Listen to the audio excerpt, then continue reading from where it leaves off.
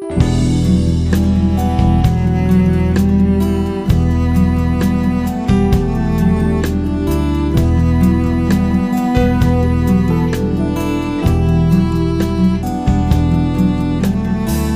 no imenso redemoinho, um turbilhão de ideias.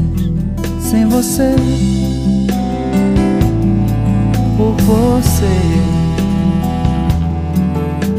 saio sem rumo, vagando à toa, tentando encontrar qualquer pessoa. É você.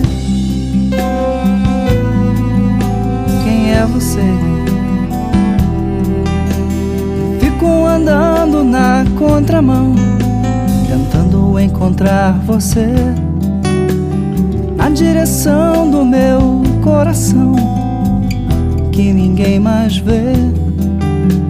Aonde está você?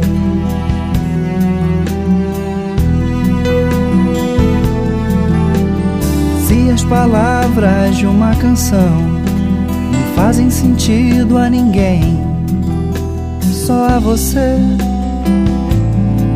Pode ser você,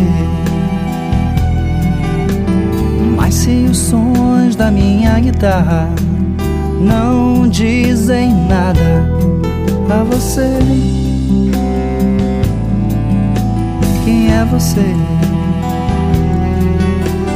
Vejo estrelas brilhando no céu, que ninguém mais vê.